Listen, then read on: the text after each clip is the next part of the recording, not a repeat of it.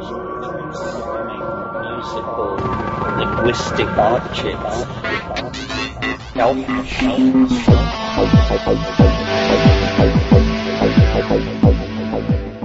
Greetings from Cyberdelic Space. This is Lorenzo, and I'm your host here in the Psychedelic Salon. And I would like to thank all of our fellow saloners who have made donations to the salon this year. Without your help, I couldn't have kept these podcasts coming. And the last 5 saloners to make donations this year are Joseph G., Michael L., Magnus J., Bruce W., and Jaguar Knight. I thank you one and all for your amazing support of these podcasts, and for what it's worth, we haven't made great strides in figuring out how to transition to the Salon 2.0. But, it looks like the first phase, beginning sometime around March, will be for me to keep on doing these podcasts for a while. But at the very least, I hope to be able to post a list on the Salon's forums of the talks that I already have on hand, as well as any that are sent to me in the future, and let you and the rest of the saloners vote as to which one I should do next, maybe in a Reddit kind of format or something.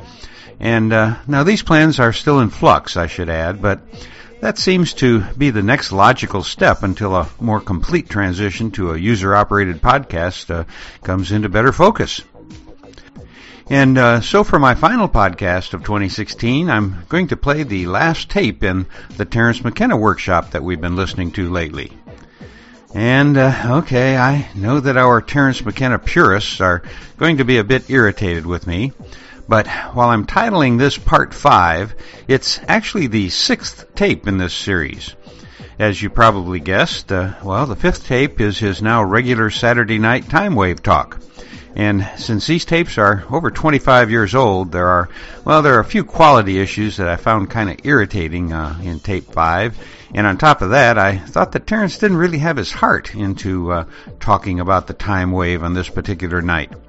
So if you want to listen to what I think is Terence's best talk about the time wave, I recommend that you go to my podcast number 519, which he gave 7 years after the date of today's talk, which is September 1990.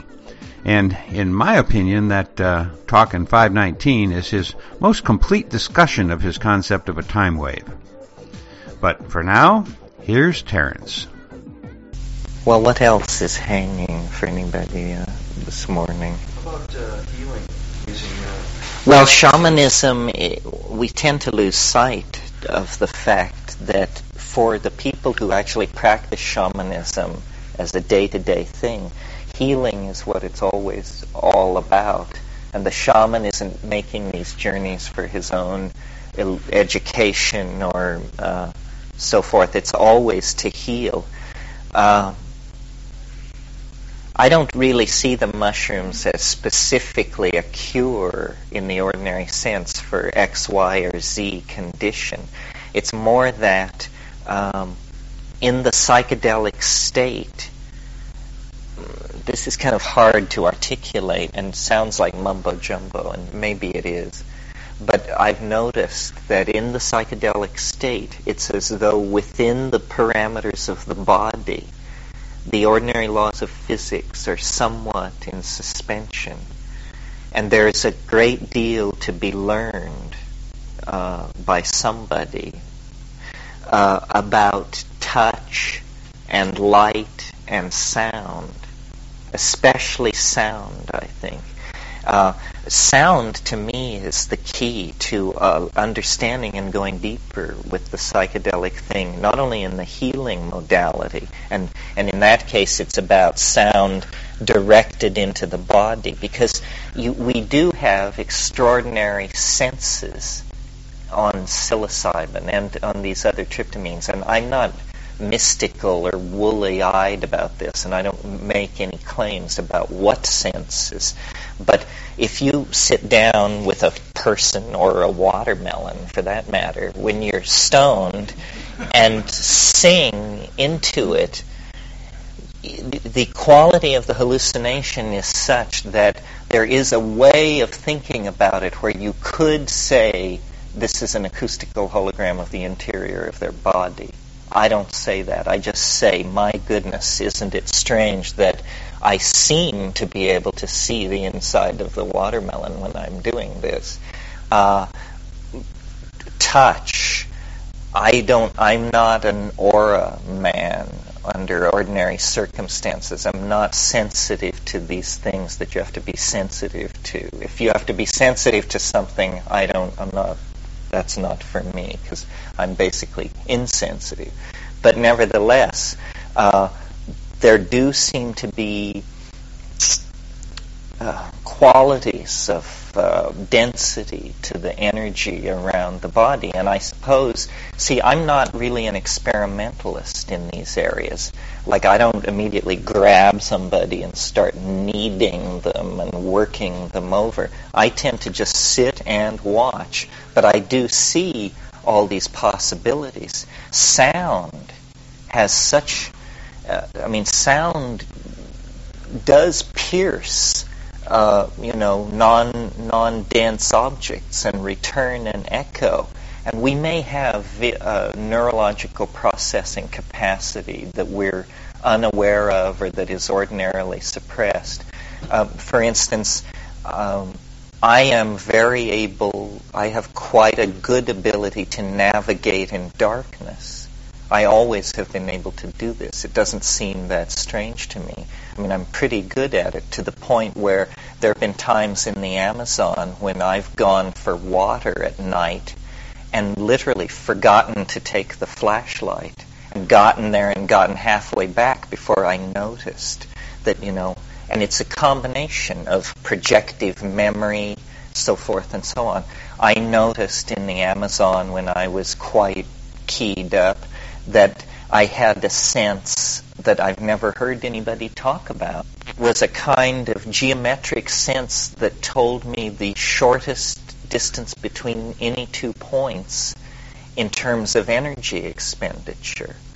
It was something which I could see that Aboriginal people would just absolutely have to have. It's a whole thing about following the edges of ridges and never descending unless you have to, and always keeping to the high ground. And my mind would just tell me this stuff, draw these lines through space. The fact that ayahuasca, which makes possible, this visual language that seems to me the evolutionary compass for language and culture, the fact that the compounds which allow that occur in the ordinary brain suggests, that we could be as close as a 1 gene mutation away from different styles of neural processing. And, we don't know to what degree technology pushes these things around. Did the people of manuscript culture have the same serotonin ratios as we have? How much, to what degree is culture a chemical feedback mechanism operating on us as a species? We're like fish trying to discover water. These are fairly subtle issues, but the payoff is being able to design our way toward a more humane culture. Because what the psychedelics are teaching on one level, I think, is that our prison and our palace is language, and that to date we have just allowed it to grow like topsy because it was like an unconscious function. But it no longer need be an unconscious function. After all, we are now writing languages like crazy for computers, defining for them what concepts they can and can't think, what forms of logic, what algebras shall and shall not be permitted. We need to also think about, taking control of the design process of language.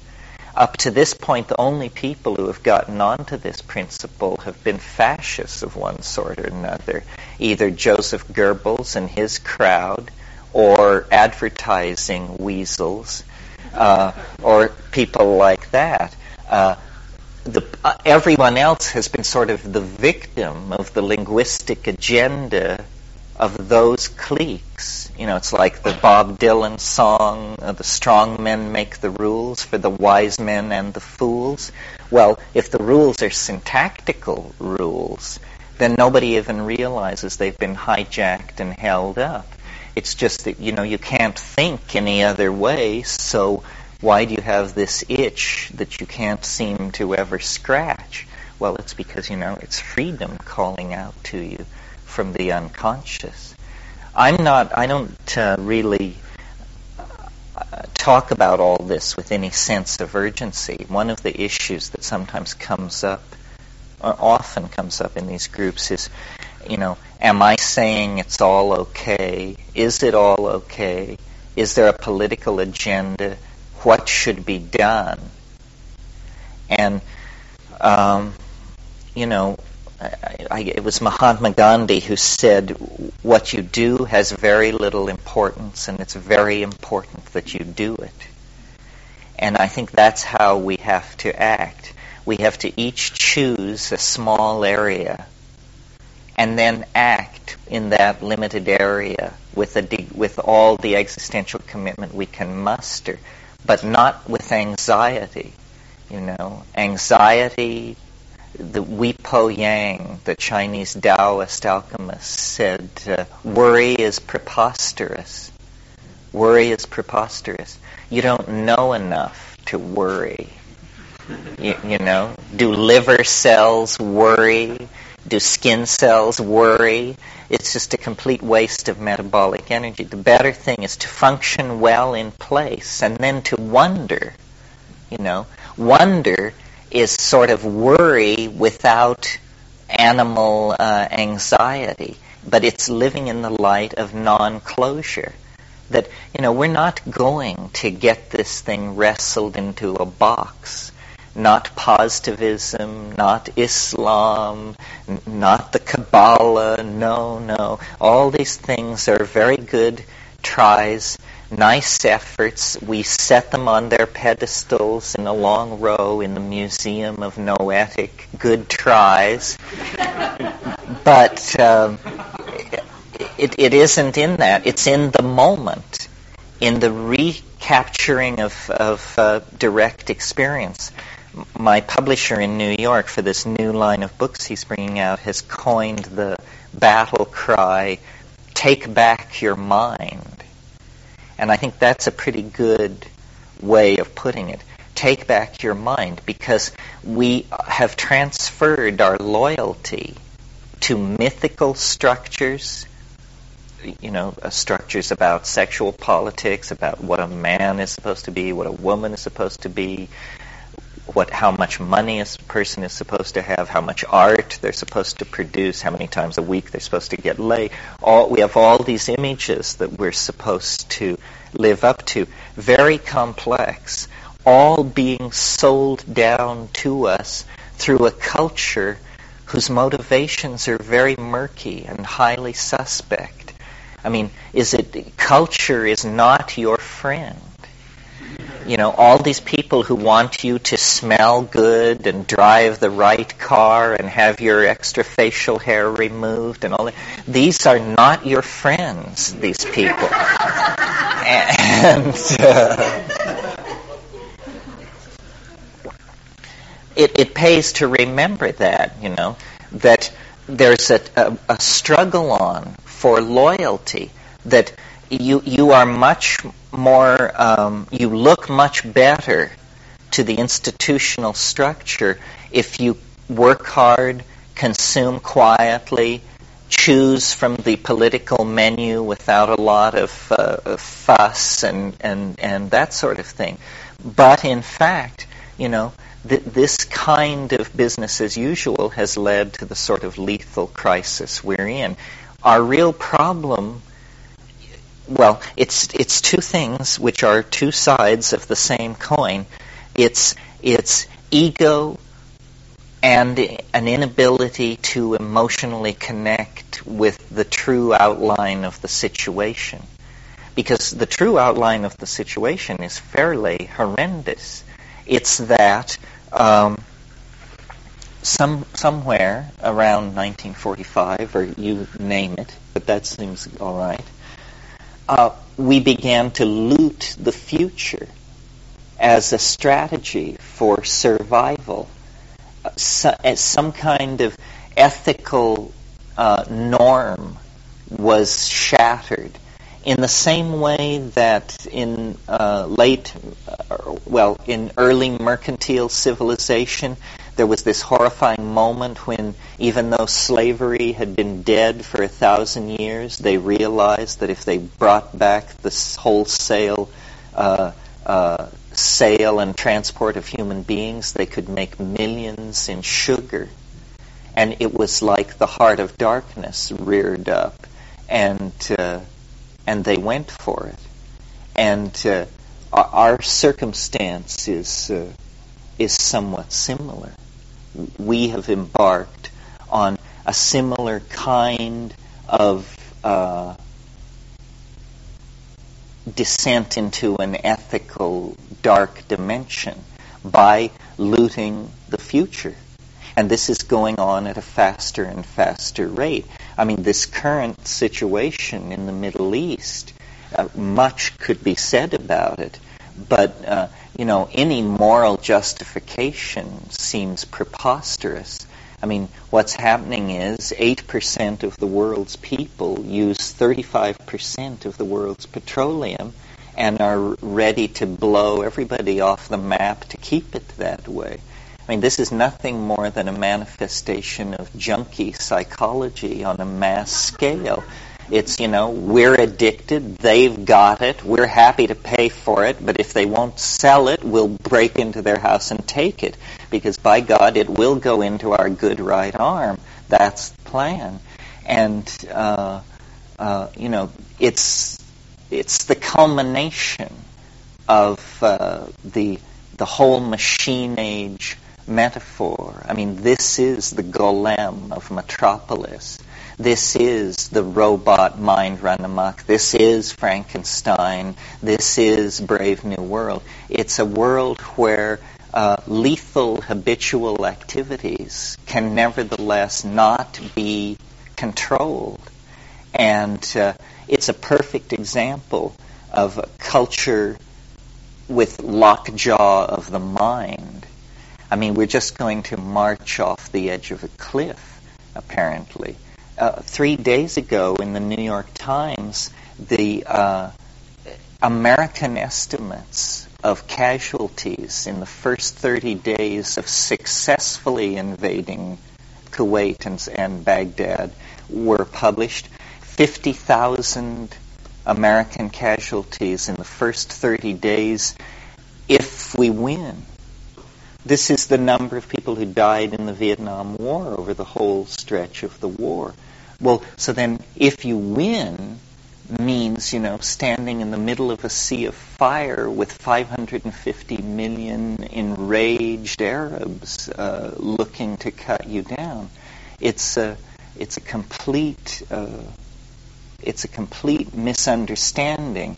And I mention it not only because it looms large in our future. I mean, I think, we're arranging the deck chairs of the Titanic sitting here talking about this. It's basically June of 1939 and everyone's planning their summer vacation in the Catskills. But it's also an example of how these institutions can't save themselves. I mean, everybody knew in 1973 that this moment would come, that policies needed to be put in place, $1 a barrel tax on oil, some minor thing. But no, it's just a mindset that is self-destructive. And, the fundamentalists are in anticipation of the end of the world and so forth and so on. There isn't going to be any end of the world. There's no easy way out like that. And you're hearing this from the prophet of 2012. All of these fantasies, all of these infantile fantasies will be acted out. So, if you want your mini apocalypse, You can have it, and we can bomb Baghdad and gas Tel Aviv and fire the oil sands and kill millions of people on both sides. And you know what? It ain't going to bring the guy from Galilee, and it ain't going to bring friendly flying saucers from Arcturus. All it's just going to bring is a deeper, bigger mess for the human race to try and clean up. Anybody who thinks that you're going to save the world by setting it on fire is going to be sadly disabused. So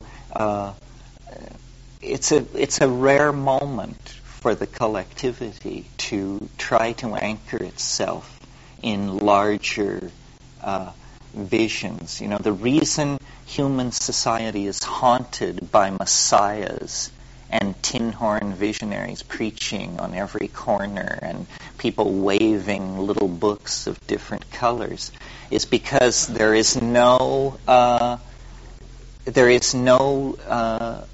full development of the individual. There's this kind of arrested, prolonged adolescence, and it's created through institutions.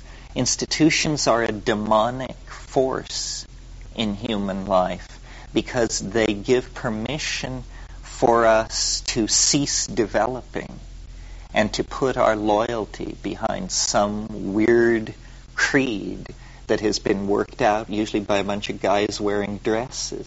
And then they, hand it down to the rest of us. Anarchy and chaos, anarchy is always just, that's surely not, my dear fellow. That's so awful to contemplate. But what it's coming down to is a real make or break revelation on what is human nature.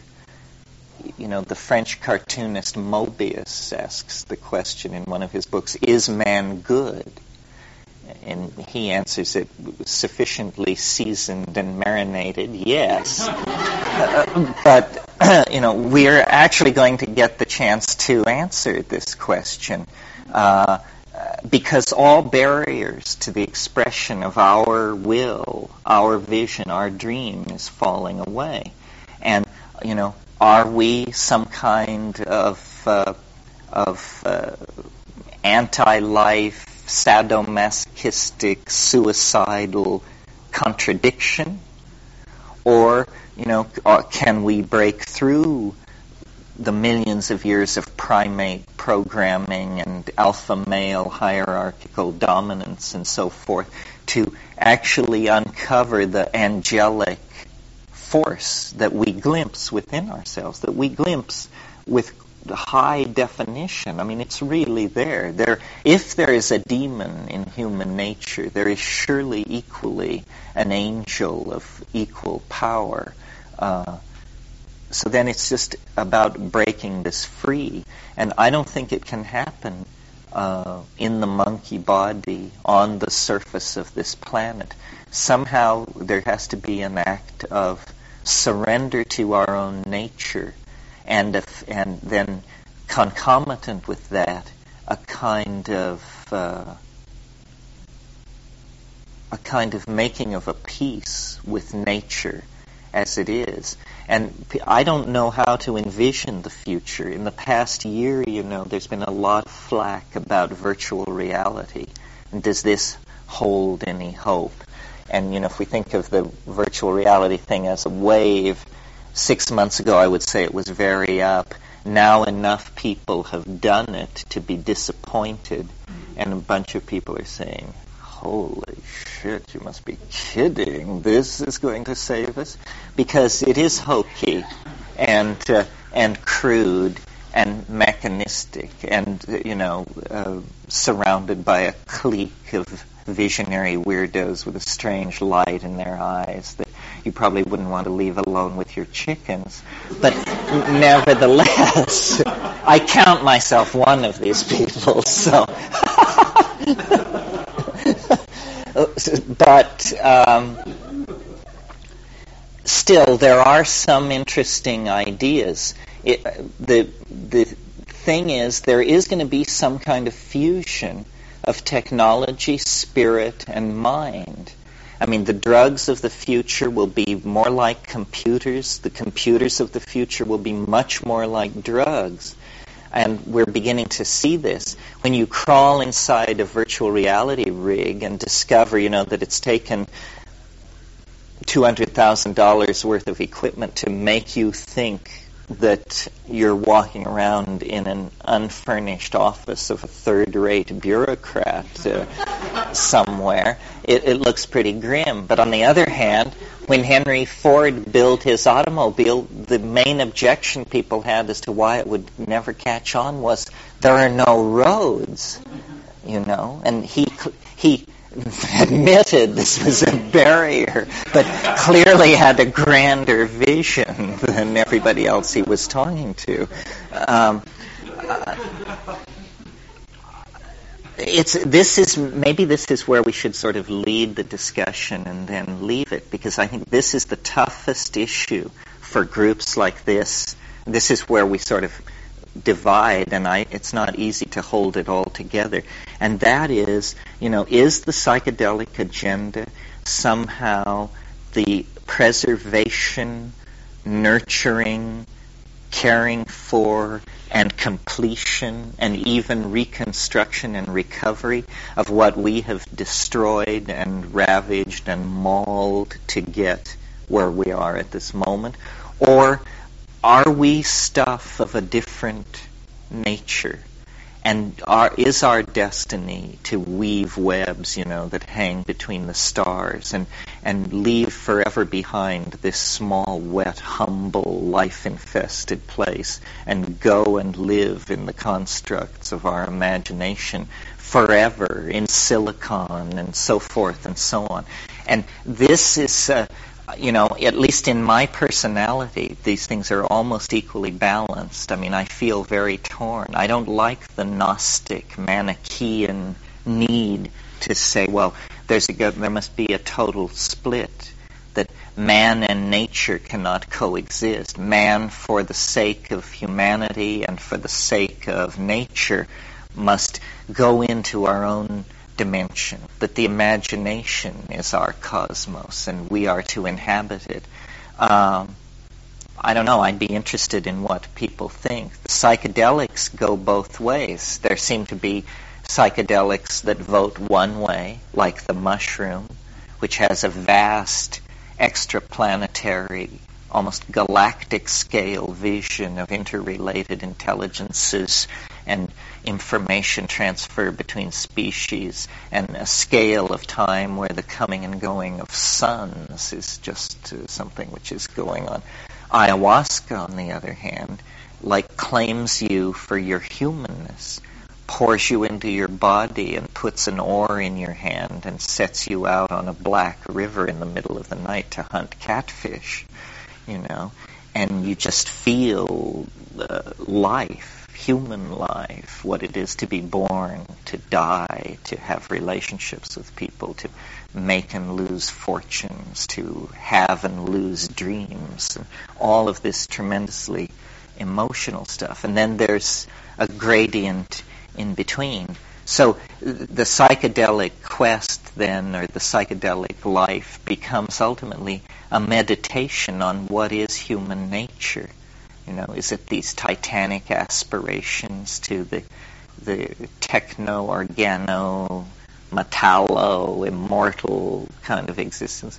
Or is it some kind of Tao-like, Zen-like acceptance of place and position and destiny? Or can it be both? I mean, I have fantasies where I see a world, and I don't know how we get there. I mean, don't ask me how we get there. But a world of many, many fewer people. And people live basically as people lived 25,000 years ago. Basically naked. Except that everybody has a little thread, like Brahmins have in India. A little thread that goes around your shoulder and around your waist. And on this thread you could get maybe a couple of thousand small beads on this thread. Well, each one is essentially a menu an interface into a piece of software which is hidden in hyperspace. And by just moving this thread around and touching these beads, you navigate into mental dimensions. I mean, I can imagine the person of the future would look like a rainforest primitive, but when they close their eyes, there would be menus hanging in space, and you select and navigate and move through these things. But, then there are issues, different aspects of the same issue of the human split with nature. What do we do with the human body, the monkey body? Is it a monkey animal body that drags us down into territoriality and violence? Or is it somehow, the glory and the purpose? Where do you put the body in a psychedelic value system? If we're talking about more and more ephemeralization, depersonalization, decentralization, electronic diffuseness, well then where is sexuality in all that? Still more, where is biology in all that? It's very, we are the generation of people who actually will take the reins of the human dream in a way that it's never been taken before. As recently as a single generation ago, there were like insoluble problems of a technological and resource delivery type.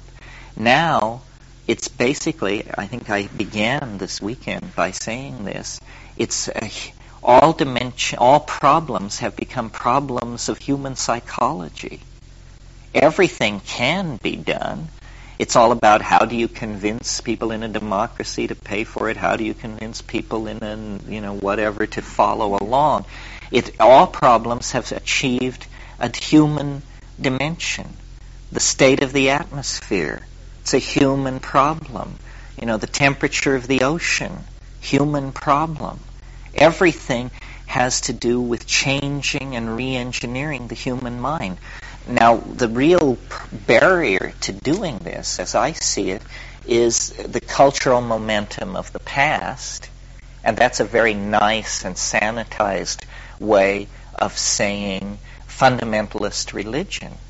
Fundamentalist religion goes into a tizzy when you start to, they would say, tamper with human nature. This is why drugs, abortion, homosexuality, notice that what these things all have in common is they slightly seek to tweak or define human nature. And, this is extremely unwelcome.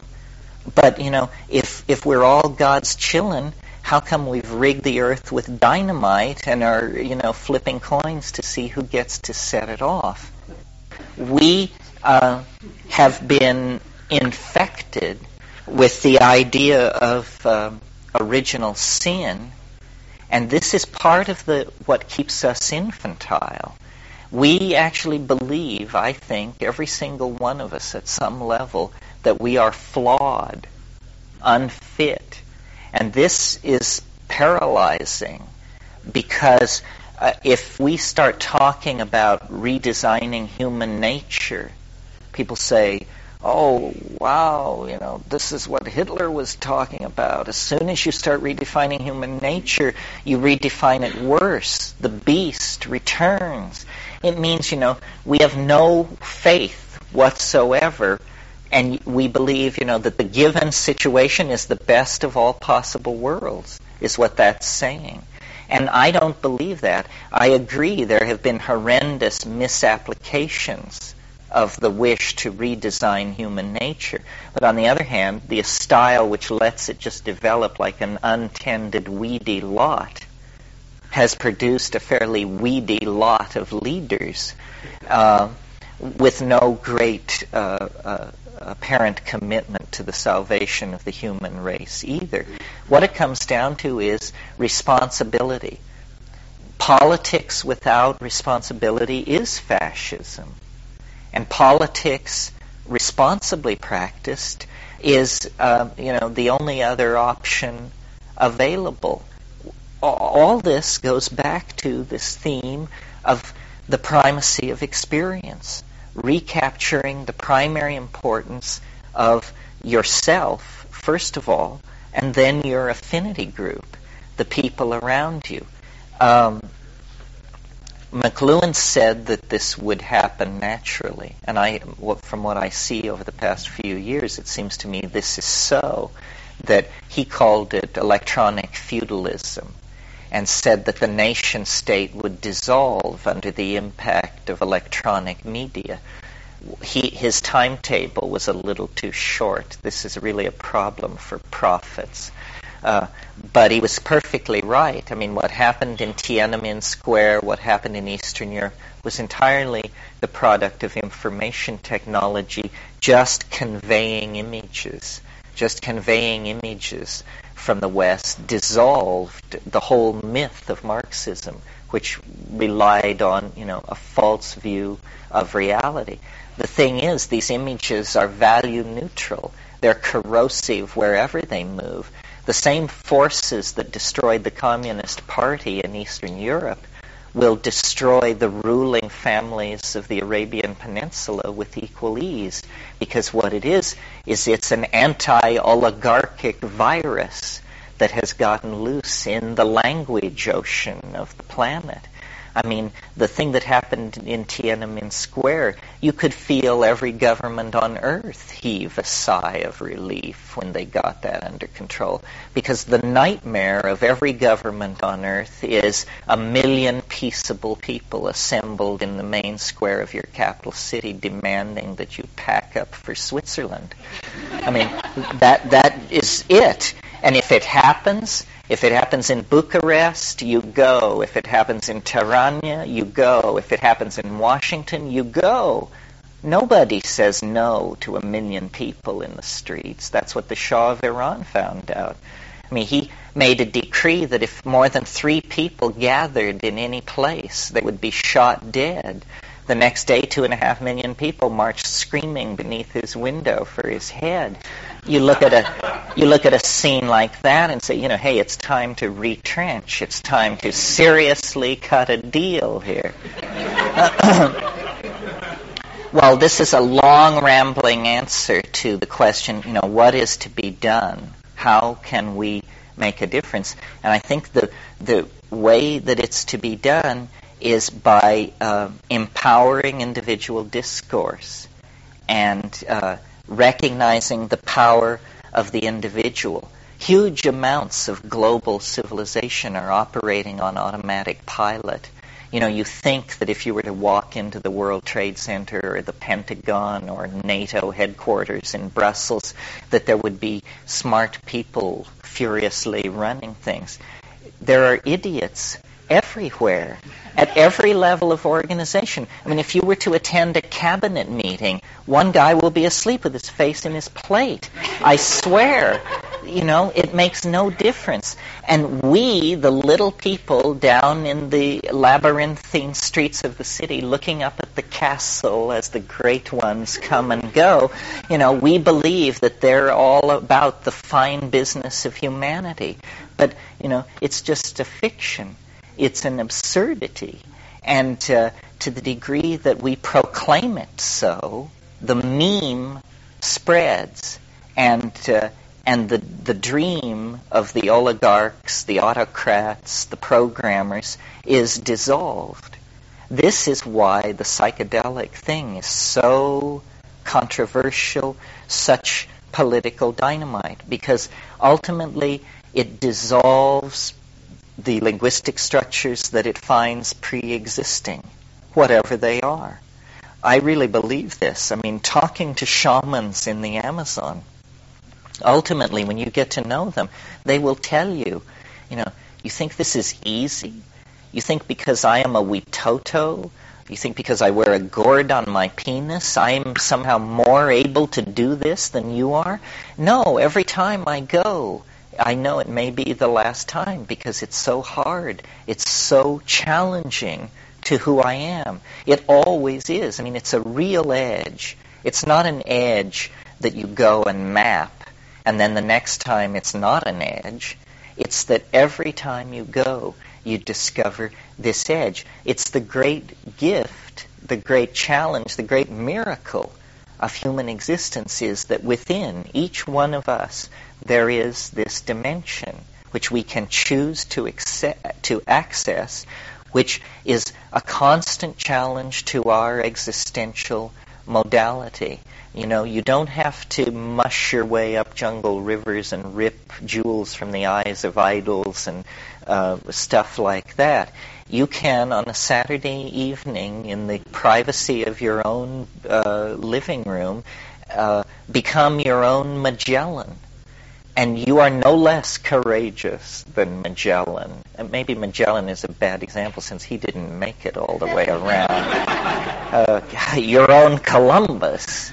And this dimension of freedom has always been 95% of what the human experience was about in terms of risk and thrills. And religion is not, the mumblings of men wearing dresses. It just isn't. Nor is it all of this philosophical mumbo-jumbo that arises out of rational discourse and brain specialization. It's that somehow part of the package of being a living, thinking being is that you get a universe inside of you. You get a galaxy-sized object inside you that you can access. And there are the mountains, the rivers, the jungles, the dynastic families, the ruins, the planets, the works of art, the poetry, the sciences, the magics of millions upon millions upon millions of worlds. And this is apparently who we each are. We're a little bit of eternity sticking into three-dimensional space and for some reason occupying time in a monkey body. But when you turn your eyes then inward, you discover the birthright, the existential facts out of which this particular existence emerged. And, without going dewy-eyed, without lining up with all the religious people, it's more real than religion because it's apparently rooted in biology. And it's a great secret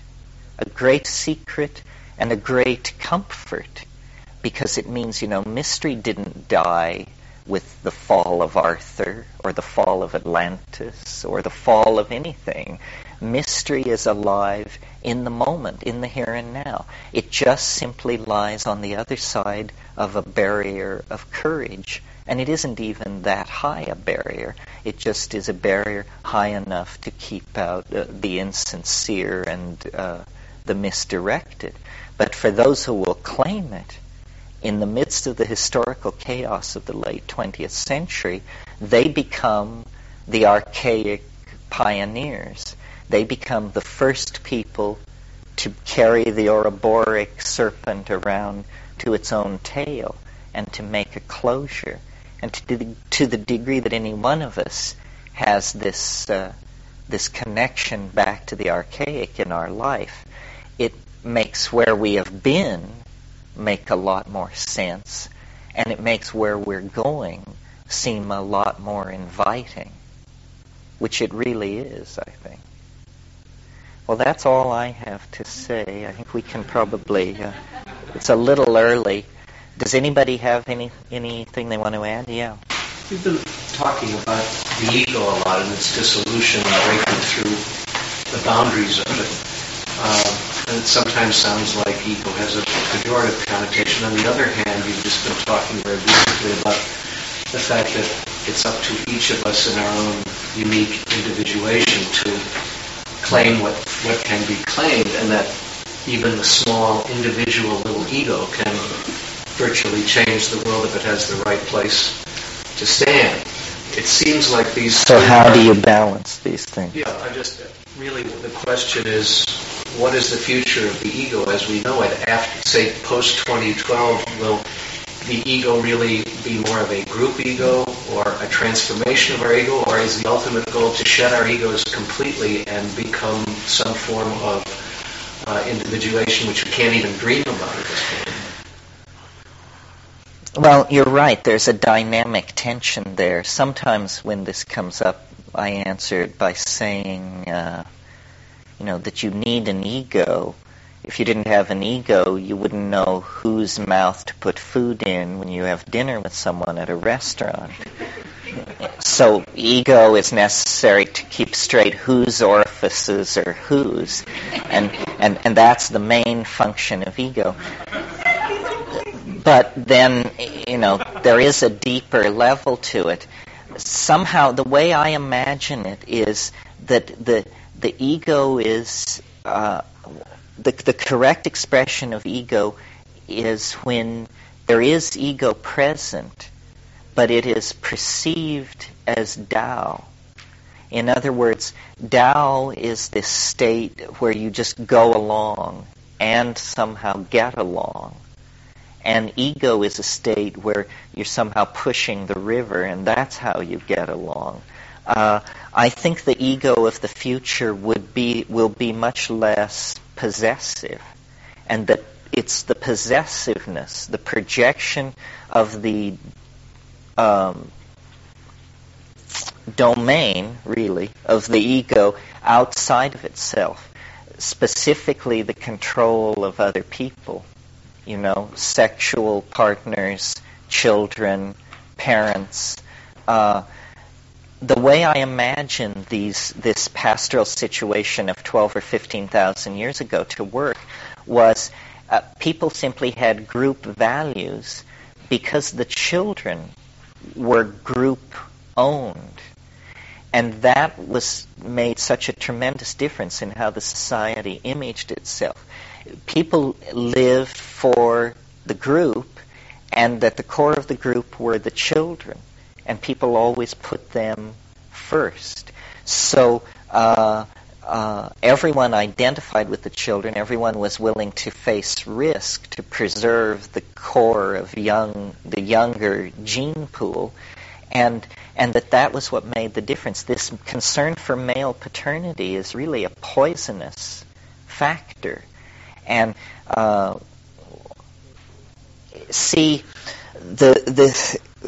when you look at primatology generally, it's pretty clear that as a group of species, primates do tend to male dominance.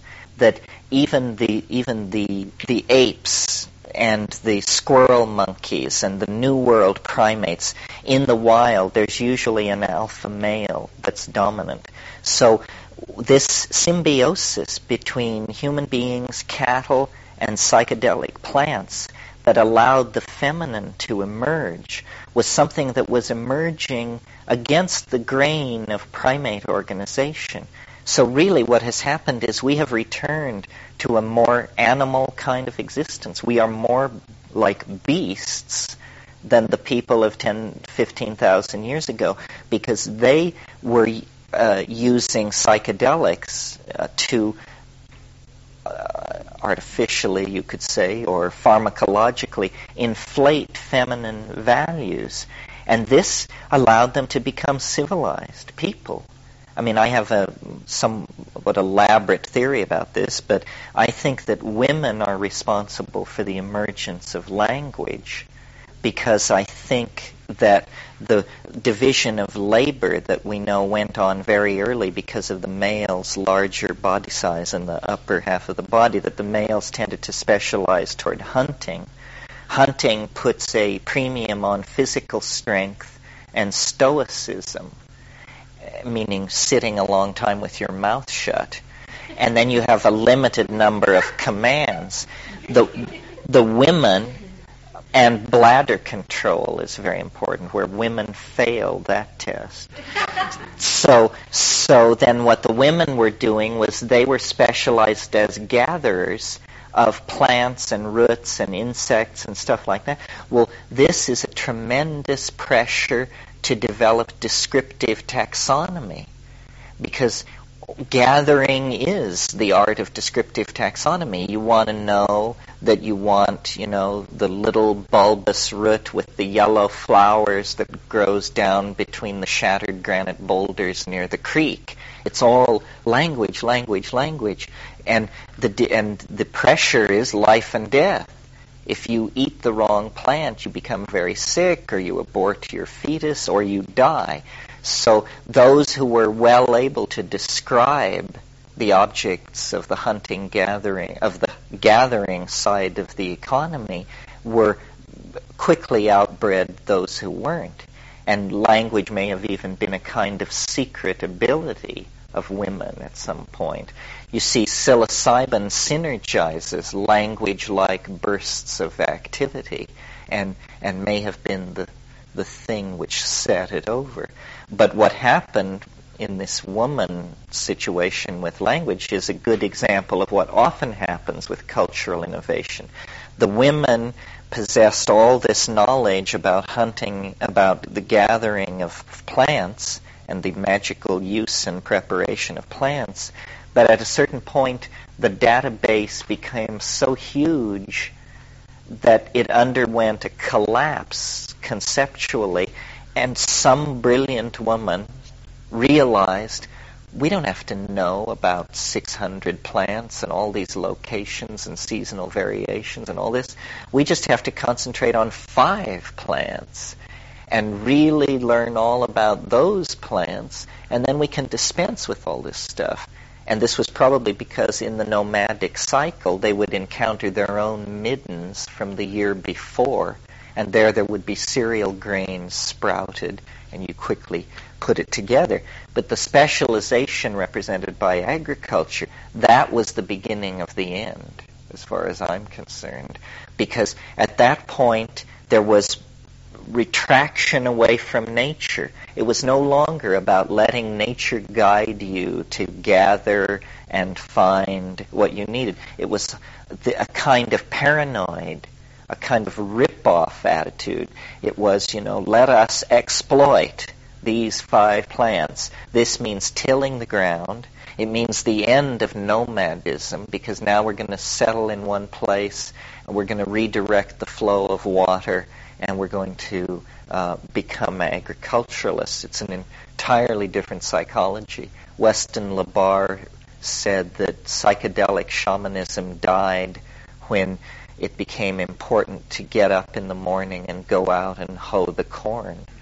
And then people replaced the psychedelic gods with the gods of wheat and corn.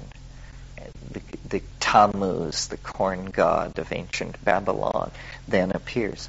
And gods of agriculture and male dominance go hand in hand. The previous religion at the edge of the high Neolithic was this religion of the great horned goddess. And it was a religion of nomadic pastoralism, orgiastic sexual, activity, psychedelic drugs, and tremendous emphasis on cattle. Cattle were the great bridge to all these concepts. We start out as a baboon-like creature wandering behind these herds of ungulate cattle. I've seen baboons do this in Kenya, flipping over cow pies, looking for carrion beetle grubs as a source of fat and protein. But then, we went from predation on carrion, the kills of larger animals, to slowly actually domesticating these things. And the milk and the blood and the manure and the meat and the mushroom would all be seen to be things which came quite naturally from the cow. The cow was like this supreme feminine symbol. And all over North Africa and the ancient Middle East, you get this late Paleolithic great horned goddess.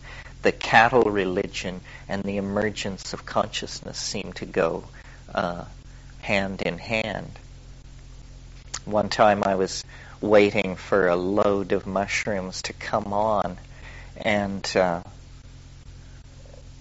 it was very strong. I had sort of miscalculated, and I had gotten too much, and I could see this thing just coming at me, huge force, and I heard a voice. It was actually the Swiss air stewardess from Federico Fellini's 8½, but it was that voice, and she said, "They say it helps to lay down, cowboy." And I was amused at the time, or later, when I had time to be amused, I was amused. But then I realized this mode of address, cowboy, is probably typical of the mushroom, because for 95% of its existence, most of what it's dealt with are cowboys and cowgirls, because these are the people who follow along behind the cows. These are the people who invented astrology from watching the stars. And many people, myself included, have reported the experience of looking at the stars stoned on psilocybin and having the mushroom supply dotted lines between the constellations. I mean, says, there it is, there's the map. Yes, pastoralists, herders, they invented the calendar from watching the horizon. And you know, what we looked at last night was partially a calendar. It's very interesting if you want a meditation on shamanism, politics, time, and so forth, look at hexagram 49 in the I Ching, which is revolution. And you might go to this expecting a treatise on political upheaval, and it says instead, the magician is a calendar maker. He measures the seasons and sets them right. And it's this idea of reconstruction of time. The message that I get out of the psychedelics is that we need to reframe the largest frames in our linguistic cosmology. Means reformation of the calendar, reformation of language, that we cannot evolve any faster than the languages that we are imprisoned within. We are linguistic creatures somehow. And so we need strategies, catalysts, enzymes, whatever it is, practices that force the evolution of language along conscious lines. If we don't do this, the old styles of thinking, the old concepts are just going to pull us down. Well, to my mind, that this makes psychedelics central to any political reconstruction, because psychedelics are the only force in nature that actually dissolves linguistic structure, lets the mechanics of syntax be visible, allows the possibility for the introduction, rapid introduction and spread of new concepts, gives permission for new ways of seeing.